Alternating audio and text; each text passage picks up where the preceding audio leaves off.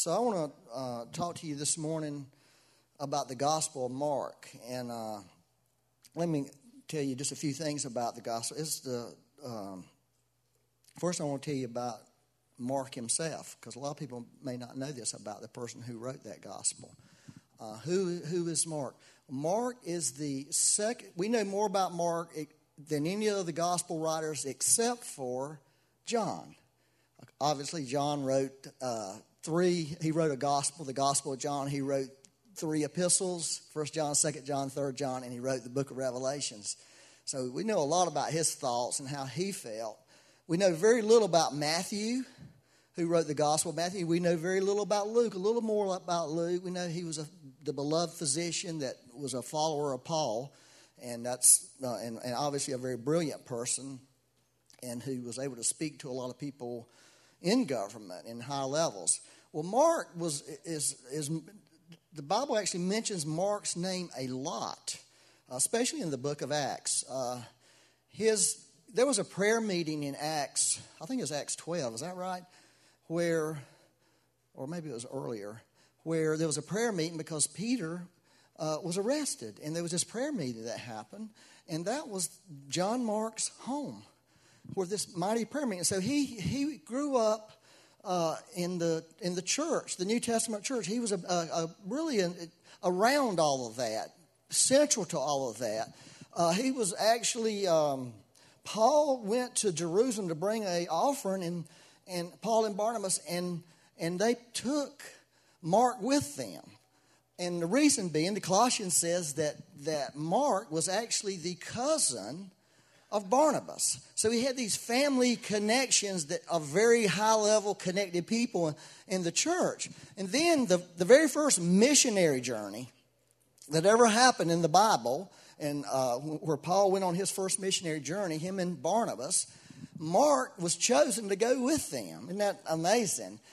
And many of you know this. They got out there, and obviously things got a little testy and a little difficult. And what does the Bible say? And Mark departed and went back home. And so, of course, Barnabas and Paul finished their journey. A period of time came back home, reported. We don't hear anything about Mark until the second missionary journey. Second missionary journey, Barnabas wants to take Mark, give him another chance. Guess who didn't want to take him? Paul. No, he's not coming. And so guess what happens? The worst argument in the New Testament. Paul and Barnabas are getting this big fight. Imagine that, Christian men getting in fights, especially people like Paul, who talked a lot about humility and brokenness and, all of that. They're getting this big argument, and the Bible says the argument was so sharp that there's a division that became between Paul and Barnabas. And Paul took Titus or Timothy, one of them, and headed off to the, who was it? Somebody was saying. Silas, okay, I was wrong. It's Silas, his third son. But guess who Barnabas took? Barnabas took John Mark, and they went off and did something. We don't really hear much more about Barnabas after that, honestly. The Bible doesn't say much more about him. The Bible says a few more things about Mark. Apparently, he was not beloved for a season in the church because of, what he had done. Kind of a troublemaker. But later, Paul gives instructions to the church about Mark, saying, he gave specific instructions. Welcome this man. In other words, Paul was endorsing him, and he was a reliable person where he had not been a reliable person. And then one of the last people Paul calls for in 2 Timothy at the end of his life, 2 Timothy 4, he is calling for Mark, that he needed Mark. So just amazing testimony of the person who wrote this book, who's sort of had started out because he was around the church, he was around a lot of action figures, he was related naturally, had these amazing opportunities, and absolutely failed at everything. But then something happened, and the Bible actually tells us what happens, is at some point Peter approached Mark, and he became a disciple of Peter.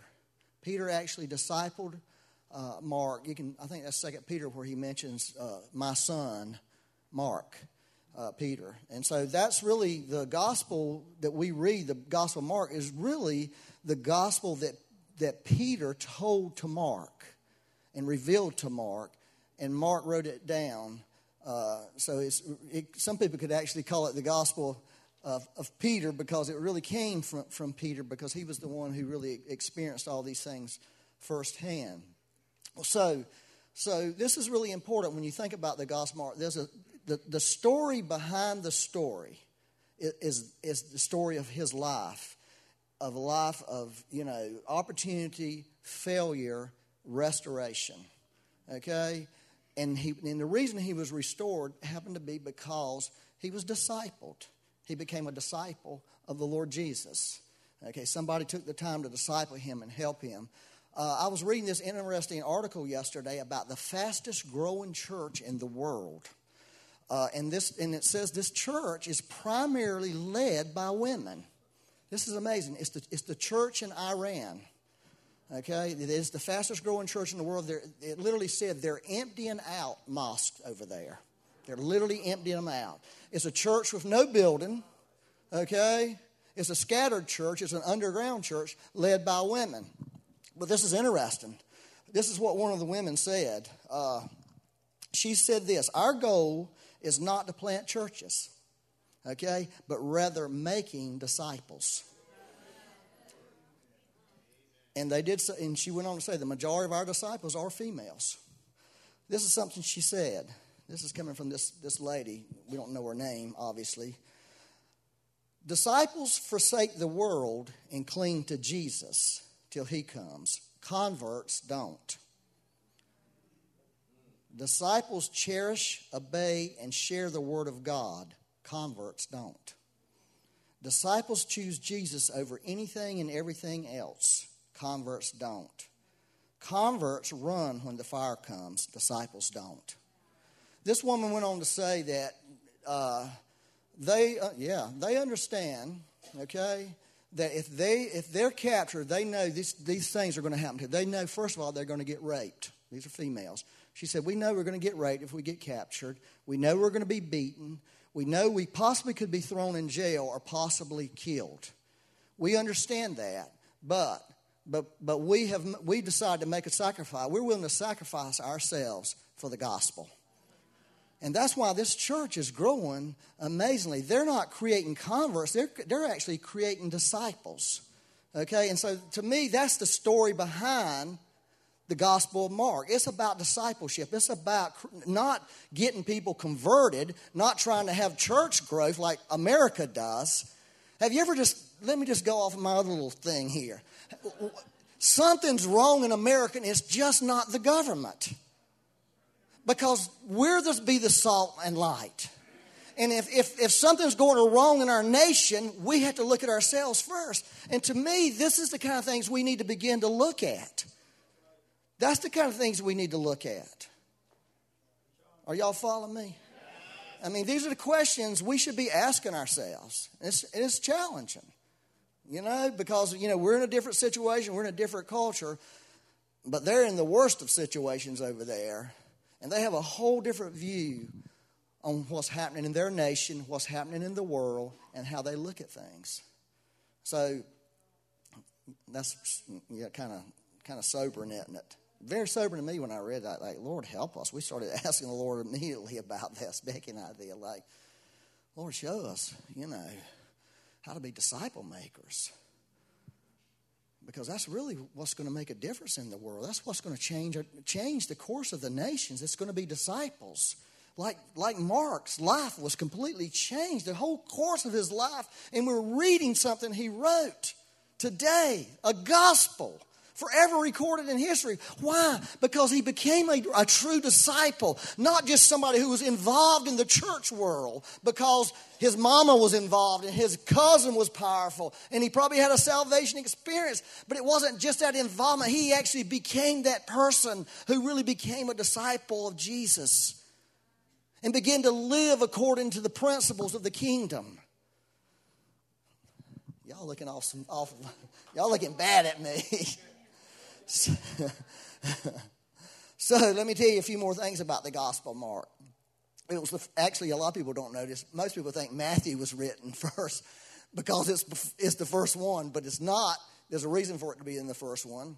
I'll go ahead and tell you the reason. The reason is that in the New Testament, right away they wanted to establish the fact that Jesus is king. That's why Matthew's gospel is first. But Mark's gospel was actually written before Matthew's, and it's believed that both Mark and Luke, or Matthew and Luke, used some of the information out of Mark to help them write their gospels. In fact, if you look at the sequence of events in Matthew and Mark pretty much track the same. That's interesting, isn't it? And so it's also written, it's the shortest one, right? So if you don't like to read long gospels, read the Gospel of Mark. It's short, okay? And there's a reason it's being short, but it's written more in story form than the other gospels. He wrote it it was like a story. Remember, a fisherman told him all of this. A fisherman gave him this information to write this story about Jesus. And his whole goal in the gospel is to reveal who Christ is, like all the gospels are, and what his passions and drives are in life. And he did a great job at it. This is what I think about the Gospel of Mark. Mark chapter, this is me, okay? Somebody else may something different about it. But to me, the Gospel of Mark chapter 5 is the book of Mark condensed into one chapter. If you want to understand, if you only had one chapter to read in the Gospel of Mark so you could understand the whole book, read Mark 5. Because in Mark 5, I just love that chapter in the Bible. It reveals, it starts out with a guy who was so demonized he was living in a tomb. He couldn't even be around people. That's how messed up he was. That's how demonized, that's how fallen he was. And it ends with a little girl being raised from the dead. There's so much symbolism in that whole chapter there about the gospel message of where it takes man and where ultimately what happens to mankind. You know, because God comes to earth and finds man demonized like this man. In Mark 5. The whole world's under the influence of the devil. And at the end, though, it's showing a person being resurrected from that death place. Isn't that beautiful? And also, it has the basic needs of every human being in that chapter where they address it. It addresses the problem of Satan, the problem of sin, the problem of relationships. This is one chapter in the Bible. The problem of relationships, the problem we have with family. It addresses the problem of finances. It addresses the problem of health. It addresses the problem of sorrow. It addresses the problem of death. One chapter in that Bible addresses all those things. You have any need in your life, you can go to that, and he gives you the answer to all those problems. And of course, obviously, the answer is the person of Christ, because in that chapter, he addresses all of those things and goes after those things and gives an answer to those things. And that's what Mark's trying to show us. He's trying to show us that Jesus is the man of ultimate power. That's what that book is about. He wants to show the world he's the man of ultimate power, that God fully lives in him. Now that's really the whole thing. So if you approach it and read it that way, to know that this is what Mark's trying to tell us about Jesus. He's the most powerful man ever, and he can address any issue, any problem that you may be facing in life. He is the answer. And that's the answer the world needs. They don't need good church. They don't need all the things we think they need. They need him. Our government needs him. That's really the truth. Anyways, I don't know why I'm on the government thing. Are y'all okay? Let me read this is the key verse in the Gospel of Mark. Oh, Lord, Mark's something else, isn't he? Let me just say this. When I was a young believer, like really kind of young in the Lord, I heard a guy give a message on John Mark about the discipleship thing. And that really, it changed my life. Because I made a decision that night when I heard him, that I really wanted to be a real disciple of the Lord. I said that to the Lord. Lord, I want to be your disciple. I want to be your disciple. That's all I said to him. And that changed the course of my life. I'm convinced today. I'm convinced if I wouldn't have had that prayer, I would probably wind up some nominal Christian, some convert, going to heaven one day, but living like hell pretty much most of the time. Not getting freed, not getting delivered, not getting set free, being tempted all the time, dabbling in sin constantly. But when a disciple gets to a place where all that stuff doesn't have its hold on them. Y'all good? Let me read this Mark 10:45. Woo, Lord help, right? I'm sorry I'm all over the place. Yeah. This is the key verse, that, and most people would agree with this. I don't know if most people agree with my Mark 5 thing, but I don't care what most people. It's in there. It's true. It says, for even as the Son of Man came not to be served, but to serve others and give his life as a ransom for many. Now, think what I just said about Matthew. Matthew presents Jesus as king. Okay? Jesus is king. Jesus is king. Jesus is Lord of all. But what Mark does, this is crazy. Mark reveals Jesus as the servant. That's his whole thing. He wants to show the world that Jesus really is a servant. He's a very powerful servant. It's interesting. There's like 19 miracles in the Gospel of Mark. There's 4 parables. Just 4. And guess what those 4 parables are about? Anybody want to guess?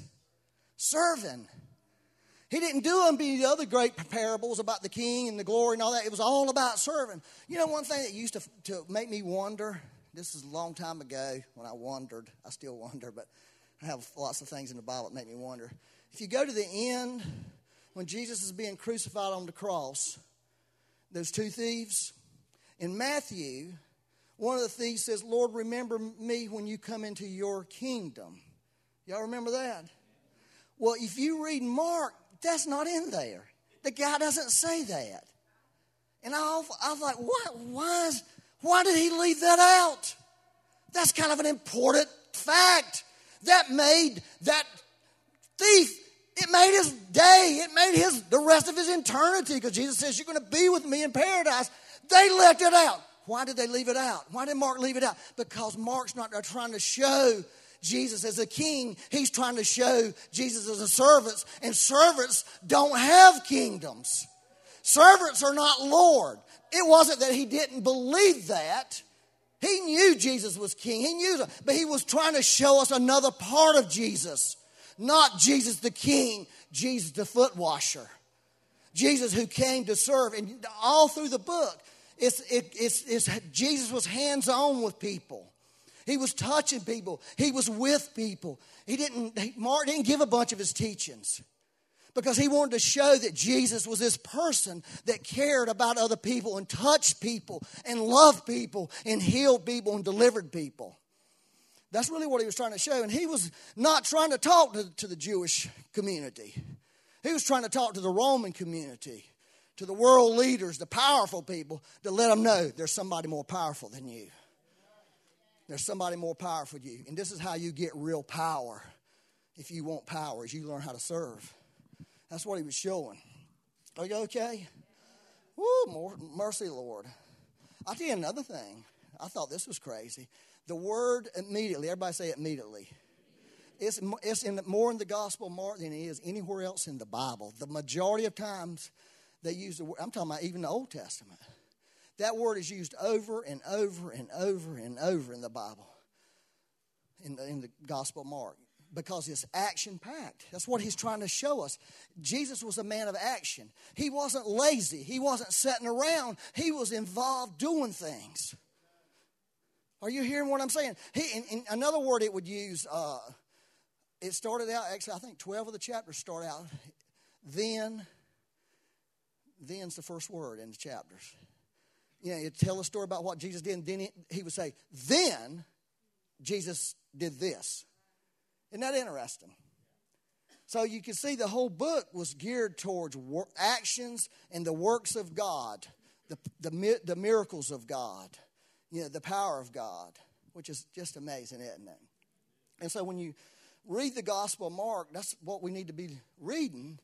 This is what God's trying to talk to us about. This is how God's trying to reveal himself to us as a servant, but a very powerful servant. And when you begin to read it with that in mind, all of a sudden the book will open up to you. And you can begin to see things in that book that you haven't seen before. That's why I'm talking to you about this. You'll begin to see stuff in there you've never seen before, and God will begin to reveal stuff about himself to you that you've never seen before. That's why I believe it's so important to understand these Gospels and get a revelation about what they're describing, how they're describing the Lord. You know, the Bible says we're transformed. 2 Corinthians 3:18, we're transformed from glory to glory just as we behold the Lord. Did y'all get that? That's one of the ways we're transformed into his image is by seeing him. And that's what the Gospels do. We can look into the Gospels. We can look into the Gospel of Matthew and learn how to be a king and priest in our own lives because we're seeing the king. And as we see him, we can become transformed more into his image. Now, are y'all following this? And as you look in the book of Mark, you can look into these words that were written. They can speak to your heart, and you can begin to be transformed into a servant. And you can begin to serve the kingdom and do mighty works like Jesus did. I really believe that. And Luke, same thing, son of man. You can learn how to live as a man on the earth, as a human on the earth. That's why Luke's trying to show us Jesus had this humanness about him. He was down in the dirt with people. He was down in the dirt of the earth. And then John, he's the Son of God. He's amazing. He's spiritual. He's caught up into the spirit world. Are y'all following this? If you want to get caught up in the spirit world, get in the Gospel of John. See, we shouldn't leave any of them out, though. Okay. Are y'all all right? Am I going? I feel tired. But there is just so happened to be one place in the Gospel where Jesus wanted to do a teaching. Okay, just remember, Mark threw all the teachings out pretty much except those 4 parables. But there's one place that he wanted to teach his disciples something. Okay, you can guess what it is, but I want to read that because this is the way you really can apply this. It's in Mark 9. It's down in verse 30.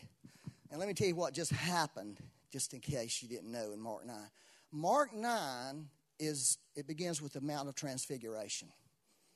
It's Mark's version of Jesus' Mount of Transfiguration. You know, him up there. They actually add some stuff in there that Matthew didn't have. It's when Moses and Elijah appeared, they were talking about Jesus, about his soon departure, about his death. That was what they were talking to Jesus about on that mountain. So that's the only way we know that is Mark told us that was the conversation. That's what it was about. And so, you know, that came to an end. They came down the mountain. There was this boy down there that was, you know, was demonized. And the other disciples who didn't get to go up, there were 9 of them that didn't get to go up there with Jesus. You ever thought about that? Why don't I get to go, Lord? You're stuck down here. I'm stuck down here trying to get this guy free of this demon, and I can't do it. So you put yourself in their place, you know. And so, you know, Jesus did this. He goes down there, and the boy's daddy runs to him, help, and they can't help me. You help me. Jesus helps him, gets the boy free from the demon. The demon was trying to kill the boy, throw him in a fire, throw him in water, just absolutely trying to destroy this man's child. The dad was absolutely crushed. It's a powerful moment in there. And then they left. And so here's the next part of this story. I just told y'all that so you can kind of be in the story. Leaving that region, they traveled through Galilee, which is a lot of walking. Jesus didn't want anyone to know he was there. He was like trying to pull away from the crowds and, you know. Listen, this is why he didn't, though. For he wanted to spend some time with his disciples and what? Teach them. That's important. Mark put that in there to get our attention. You see what I'm saying? So here's how you read the Gospel of Mark. Oh, it's all about the acts of God, the power of God. Oh, wait a minute. Jesus wanted to teach something. This must be really important what he wanted them to know, to put into his action-packed, teacherless, no Sermon on the Mount and all that. I'm leaving all that out. But I don't want to leave this out. I want y'all to get this. Are y'all following that? Yeah, I mean, so he said to them, the Son of Man is going to be betrayed into the hands of his enemies. This is the second time he told them this. He will be killed, but 3 days later he will rise from the dead. He actually told them that 3 times. Chapter 8, chapter 9, chapter 10. And all 3 times, they didn't get it. In fact, the first time, Peter argued with him about it and got scolded for being demonic. This is the second time, and the third time is in Mark 10. They didn't understand what he was saying, however, and they were afraid to ask him what he meant. So they didn't understand it. They didn't really want to ask him. It says they were afraid. Does that make sense to you? It doesn't make any sense. I mean, why were y'all scared? Y'all were with Jesus, man. I mean, you had your chance to ask him questions. But I'm looking at it from here, not from where they were at. Stuff was going on. After they arrived at Capernaum and settled in a house, you don't ever think about Jesus living in a house, but he did with his disciples. There was a house there. They were in it. They didn't just live out in the streets, you know. Jesus asked his disciple, what were you discussing out on the road? That's a good question. But they didn't answer him. Don't you think that's funny? They didn't answer. You ever ask somebody something that's pretty serious and they wouldn't answer you? You ever had that experience? Hey, I remember one time asking Marlon something. He wouldn't answer me. Marlon, what happened at church Sunday? If something didn't happen good, he didn't answer me. So I called Matthew. Matthew, what happened? He wouldn't answer me. Then I called, at the time Andy Squires, I called Andy. He wouldn't answer me. I said, we're having a meeting tomorrow. I'm going to get to the bottom of this. I knew something good, not good, happened, and nobody's giving me that. They were all kind of weasel wording me, you know. You remember that? Well, they didn't answer because they were arguing about which of them was the greatest. And they were ashamed for Jesus to know. Yeah, Marlon convinced Andy and Matthew that he was the greatest after he threatened to hit them. And they immediately said, oh, yeah, you're the greatest. There's no question. Marlon's the greatest. Right. I'm back in the Bible now. Whew. So he sat down and called the 12 disciples over to him and said, whoever wants to be the first must take the last place. And listen to this, to be the servant of everyone. The servant of everyone else. That's really what he was wanting to teach them. He was wanting to teach them, if you want to be great in my kingdom, this is how you be great in my kingdom. You become the servant, listen, of everyone. You don't just become the servant of your friends or your family. Everyone. That's what Jesus said. Everyone. You must have a heart to serve absolutely every human being that you come in contact with. This is Jesus talking. Now, obviously you cannot serve every human being that you come in contact with, right? He wasn't saying literally do it, but he was saying your heart must be in a place if the Holy Spirit tells you to serve a person that you wouldn't even want to be seen with, then you must serve them if you want to be great in my kingdom. You must have a heart. And then he took a child in his arms, it says, okay? Then he took a little child among them, taking the child in his arms. He said to them, anyone who welcomes a little child like this on my behalf welcomes me. And anyone who welcomes me welcomes not only me, but also my Father who sent me. So what he was saying, if you think about the child thing, he was talking about, a child really can't do anything for you. All they want you to do is serve them. All they want you to do is make sure they got what they need, right? That's being a child. That's what he was trying to show them. Are y'all getting this? He was using a child as an illustration. They can do nothing for you. They cannot benefit you. They cannot pay you back. They cannot get you a promotion. They cannot open any doors for you. They cannot talk to their buddies in high places for you. They can do nothing for you. Serve that person. Usually those childlike people are usually for us poor people, people who have nothing, that can do nothing from us but take from us. But Jesus says, this is what I want you to do. I want you to serve them. If you want to be great, This is how you do it. This is Jesus. That's why this thing on his heart was so important. This is what the gospel art's trying to tell us. This is what the gospel really is. It's not what we've made it into. And I'll tell you something. When you look at the Gospel of Mark, you're going to find that there is an absolute direct connection between the power of God and serving God. That's what he's trying to tell us. He's trying to tell us, if you really want to be great, if you want to be a powerful and move in miracles and spiritual gifts, then the way to do it is not just church services and revival meetings. It's serving people. Now, we need to get that. Not that church serving, obviously I'm in the church service. That's what I do, And I love revivals and all that. But I'll tell you something. The Bible has a little different view. If we really want to step into the power, who doesn't want the power of God? If you say you don't, somebody hit them. They're lying. You need to repent. You need to come take communion again. Tell the Lord, I'm sorry, I'm lying. Everybody wants the power of God. If you're a believer, and all the time we're asking, why don't we have the power of God? Could it be one of the big reasons we don't have the power of God? Because we don't have this heart to serve, and we're not serving. And God wants to break this thing that we see this happening more and more in our culture, and it's happening in the church, this thing of isolation, this thing of separation. Are you hearing me? Division. All of that. See, the culture is coming into the church. And Christians are starting to isolate themselves from each other. They're cutting themselves off from the church. And you can't really be a disciple and do that. I'm telling you that. That's really not reality. You really can't. And we really need to if we really want all that God has for us. I'm just being straight with you, okay? I'm not trying to mess with you. I'm not trying to get you to come to church, okay? I'm just trying to tell you the truth here. If we want to see things shift, we have to shift. Y'all looking mean at me. Here's another thing that I think is important. This is more of a personal thing for me, is about minimizing being a servant. For me, my greatest revelation is being a son. That's for me. Is knowing that I'm a son of God.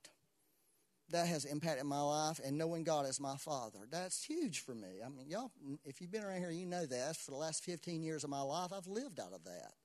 And it's been beautiful. It's been amazing to me. But if that is all I do, I've missed the mark. Do you hear me? If that's all I do, I've missed the mark. I've missed 1/4 of who Jesus is at least, because he's the servant. So we can have our revelations about the bride of Christ. We're the bride. We're the friend. All those are beautiful. All those are amazing. But we can't take and minimize and take being a servant to God and kick it to the side because of one verse everybody used. I no longer call you friends. I no longer call you servants but friends. So we have done away with servanthood over that one verse, and that is not what Jesus was saying. Because serving doesn't have anything to do with your identity. Do you hear what I'm telling you? Being a servant is not your identity. Being a servant has to do with your assignment as a son or a daughter or a bride of Christ. All that other stuff has to do with identity. And see, we got to learn to separate the two. Otherwise, we'll keep the servant aside because I don't want to be a servant. That's not who I am. I don't want to be a Martha and get my identity from what I do. No, you shouldn't. You should get your identity about who you are in Christ, who he says you are. But you do have an assignment. You do have a purpose. You do have a calling. And you'll never be able to fulfill those until you really embrace being a servant, because Jesus totally embraced being a servant. And that's one of the ways he fulfilled his purpose and his calling on this earth. So do y'all get that? The difference? Servant has to do with your assignment, your purpose, your calling. Okay? That's what it has to do with. Your identity has to do with being a son, being a daughter, being a friend. All that's identity related. Service is assignment related. And we have a gospel that pushes that reveals that says that over and over. Are you all right? Everybody's mad. Yeah, I see it, man. I see it.